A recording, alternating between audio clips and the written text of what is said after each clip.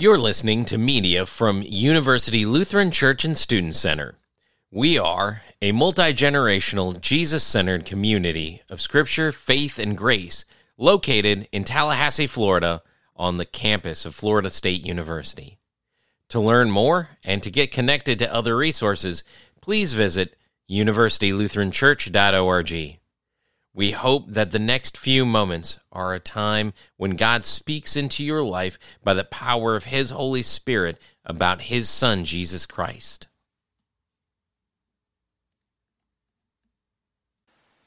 In the name of the Father, and of the Son, and of the Holy Spirit, the Holy Three in One, who has come in order to bring us a fully human life. Dear brothers and sisters in Christ, when I was a little kid, I watched this show that was sort of an old anime show. It was one of the first anime shows that really made it big in Japan, and because of where I was living, I got to see some of the old reruns. The show was called Astro Boy. And Astro Boy was kind of what it sounds like. He's a boy. It's sort of a riff on Pinocchio, if you think about that, because the way that Astro Boy comes into being is that Astro Boy is sort of a replacement child for this guy who is sort of a mad scientist, I guess.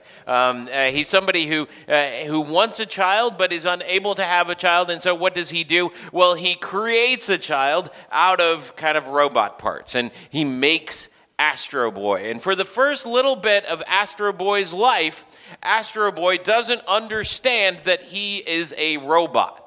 He doesn't know that he's a robot. He just thinks that he's a regular kid, and apparently his father has done such a good job of making him appear to be a regular kid that even the other kids don't recognize that he is a robot. Until one fateful night. And I still remember this in my head because it made me think, what if I'm a robot? One fateful night, when the father figure in Astro Boy, he comes and he sneaks into Astro Boy's bedroom. And as he sneaks up toward the sleeping Astro Boy with screwdriver in hand, Astro Boy wakes up. Astro Boy goes, "What are you doing?" And the father tries to make an excuse, but it doesn't go very far. And then after that, Astro Boy finds out that what his father has been doing in order to mimic the way that other children grow is that his father has been sneaking in about every week and has been replacing his parts with just slightly bigger parts, so that it appears that he's growing up, even though he is a robot that is incapable of growth. Well, eventually, the jig is up, and Astro Boy just decides to be Astro Boy. He doesn't grow up anymore, and he goes about fighting off the world's evil villains and those that are coming in from outer space. And he does that by flying around. He's got jet feet, and they go full in on what it means to be kind of a robot. And yet there's always sort of this tension in Astro Boy about, is he real? Is he is he a sentient being, or is he just, a robot? And today, we're having that conversation in our culture as things get better and better with AI, and we start thinking about what it means to be a robot and what it means to have artificial intelligence. And the question comes up is, if a robot believes that it is a sentient being, well, then is it a sentient being? What makes us human? What makes us ourselves? What makes us rational actors in the world? Is it the presence or the lack of emotions? Is it the understanding of self? Is it something completely different? And we start getting into these questions about what does it mean to be fully human? Because we know that there are some things in our lives that are not fully human, but they kind of seem like they're almost halfway there. If you know our family, you know that we have a dog. And the dog's name is Dixie, and right now we're kind of going through that thing of, well, is Dixie a sister or is Dixie a dog? Because there are things about your dog or your pet, if you have a pet iguana, this is probably the same thing where you go, well, there's something human about my iguana. And yet it's not fully human. And so there's sort of this question of okay, well, what is fully human? Well, in an interesting way, we as sinful human beings on this side of the resurrection have no place in answering that question, because you and I are not what God would consider to be fully human yet. At some level, we are all Astro boys and Astro girls on this side of the resurrection. There's something about us that isn't fully there. And that's what John is talking about in his epistle to the churches that are around him. His first epistle that is being sent to the churches around John as he's explaining what it means to believe in Jesus. And he has this thing that Bob read. He said, brothers and sisters, we are children of God. And yet, what we will be has not yet been revealed. And in some ways, that's all of us. All of us are in that situation where we all continue to grow, even if bodily what we're doing is the reverse of what's happening to Astro Boy in the show. If you're no longer growing in your body, but you're kind of shrinking down, or maybe you are growing just in different ways. But no matter where you are, you're always growing. You're having these new experiences. There's different stuff that is going on around you. And we can't say, this is who you are, completely at this juncture. We can't say that until the moment that, well, you've stopped taking breaths. And at that point, we can say, okay, this is who that person was. At that point, we can say, okay, now we know everything that there is to know about this person. But before that, we're always changing, we're always having new experiences, we're always making new choices, and so we haven't fully arrived. And for us as Christians, that's the case with our existence in Christ. In fact, if anything, John just says that we have a better idea of what it is that we're going to be growing up into. That we will be like him. That is the picture that we're growing up into. And why is Jesus the picture that we're growing up into? Well, because he is the only fully human person since Adam and Eve were created. You see, there's something inside of us that makes us, well, a little bit less than human. And it is the thing that we have inherited from Adam and Eve ever since they ate of the forbidden fruit. Ever since they committed that first sin that caused the mutation in our DNA, that caused every single one of us to be born into a sinful state. You and I, dear friends and neighbors, are not fully human. We are mutants. And not in the cool X-Men way. We kind of look like humans. And there is a humanity within us. But it's not complete yet. that humanity has yet to be completed. And yet Jesus promises us a kingdom in which we can begin to live in today, a kingdom that promises that we shall become fully human. We will be fully human. We will be fully like Jesus. That's what John is saying, that at that moment when we wake up on the resurrection, we will say, this is what it feels like not to be Astro Boy.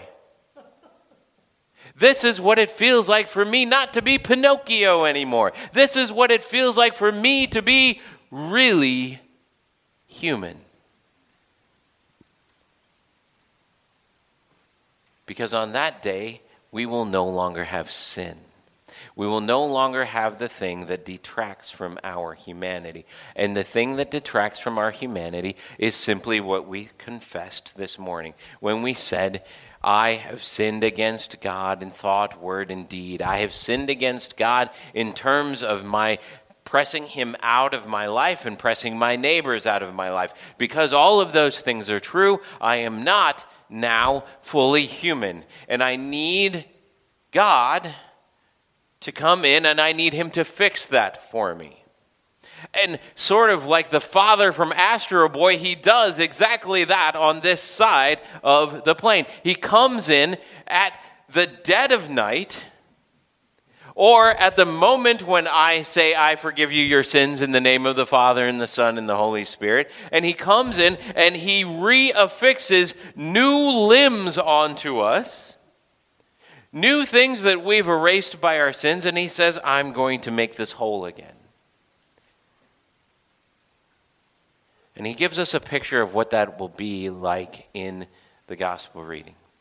In the gospel reading, there's this really interesting moment when Jesus says all of those things that, blessed are these people, for they will do this. And we get into all sorts of interesting moments of understanding what's going on in the Beatitudes there, in those moments of where Jesus says, blessed are you because this is what you will receive. And we start looking at it in ways that say, well, I need to be a peacemaker.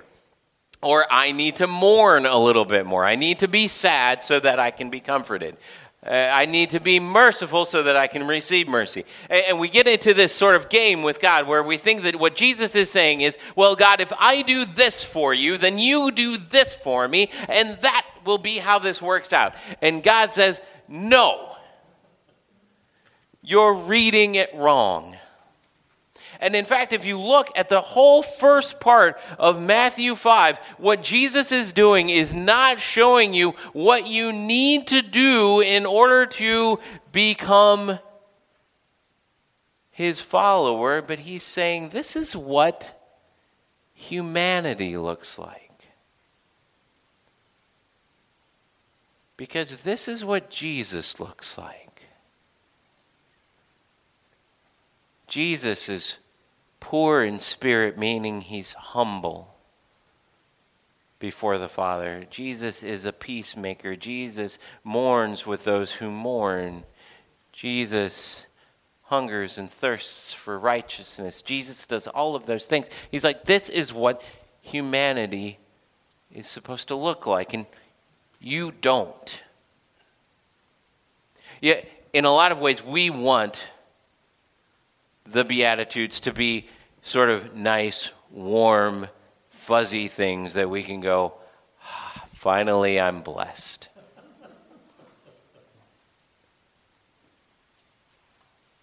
But in a lot of ways, we look at that and we say, that's not me. There's so often that I'm not a peacemaker. There's so often that I'm not humble. There's so often that I don't hunger and thirst for righteousness. There's so often that I refuse to be persecuted for the name of Christ. There's so often that these things do not apply to me,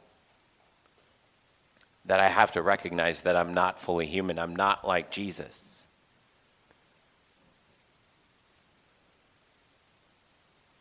But Jesus offers us a way. And that way is so expertly put in our Revelation reading. You see, our problem is that we're not fully human. Our DNA is corrupted. We are mutants. We are not the thing that we are supposed to be. And so how is it that we get to be the thing that we are supposed to be? Well, John opens up his eyes and he asks the angel, hey, who are those weirdos in the white robes?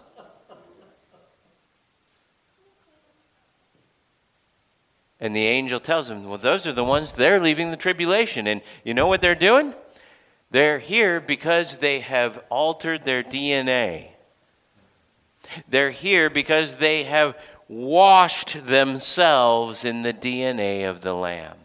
That blood that is the thing that carries the humanity of Jesus, is the thing that is fixing their lives every time they sin. That every time they act out that mutation that is deep down inside of them, that they are submerged into the blood of the Lamb that makes them pop out again as human, and that happens over and over and over again until this moment where they are rejoicing because they no longer have to go to the laundromat. Because now, at this moment, they're waving palm branches, symbols of victory, saying, now it is complete. Now I am human. Now no longer does the sin that is so much a part of me have its hold on me. Now I am leaving the tribulation of my sins and the sins of other people. Now I am in perfect blessedness and perfect righteousness. Now I can cease my mourning with the others who are ceasing their mourning around me. Now I no longer hunger and thirst for righteousness, because righteousness is there to feed me every day of my existence from this point on. And that is what we celebrate for those who have gone before us in faith. That they are rejoicing. That there is no longer any need for them to wrangle with their sins. There is no longer any need for them to come before the throne of God and to say, I'm sorry, I did it again.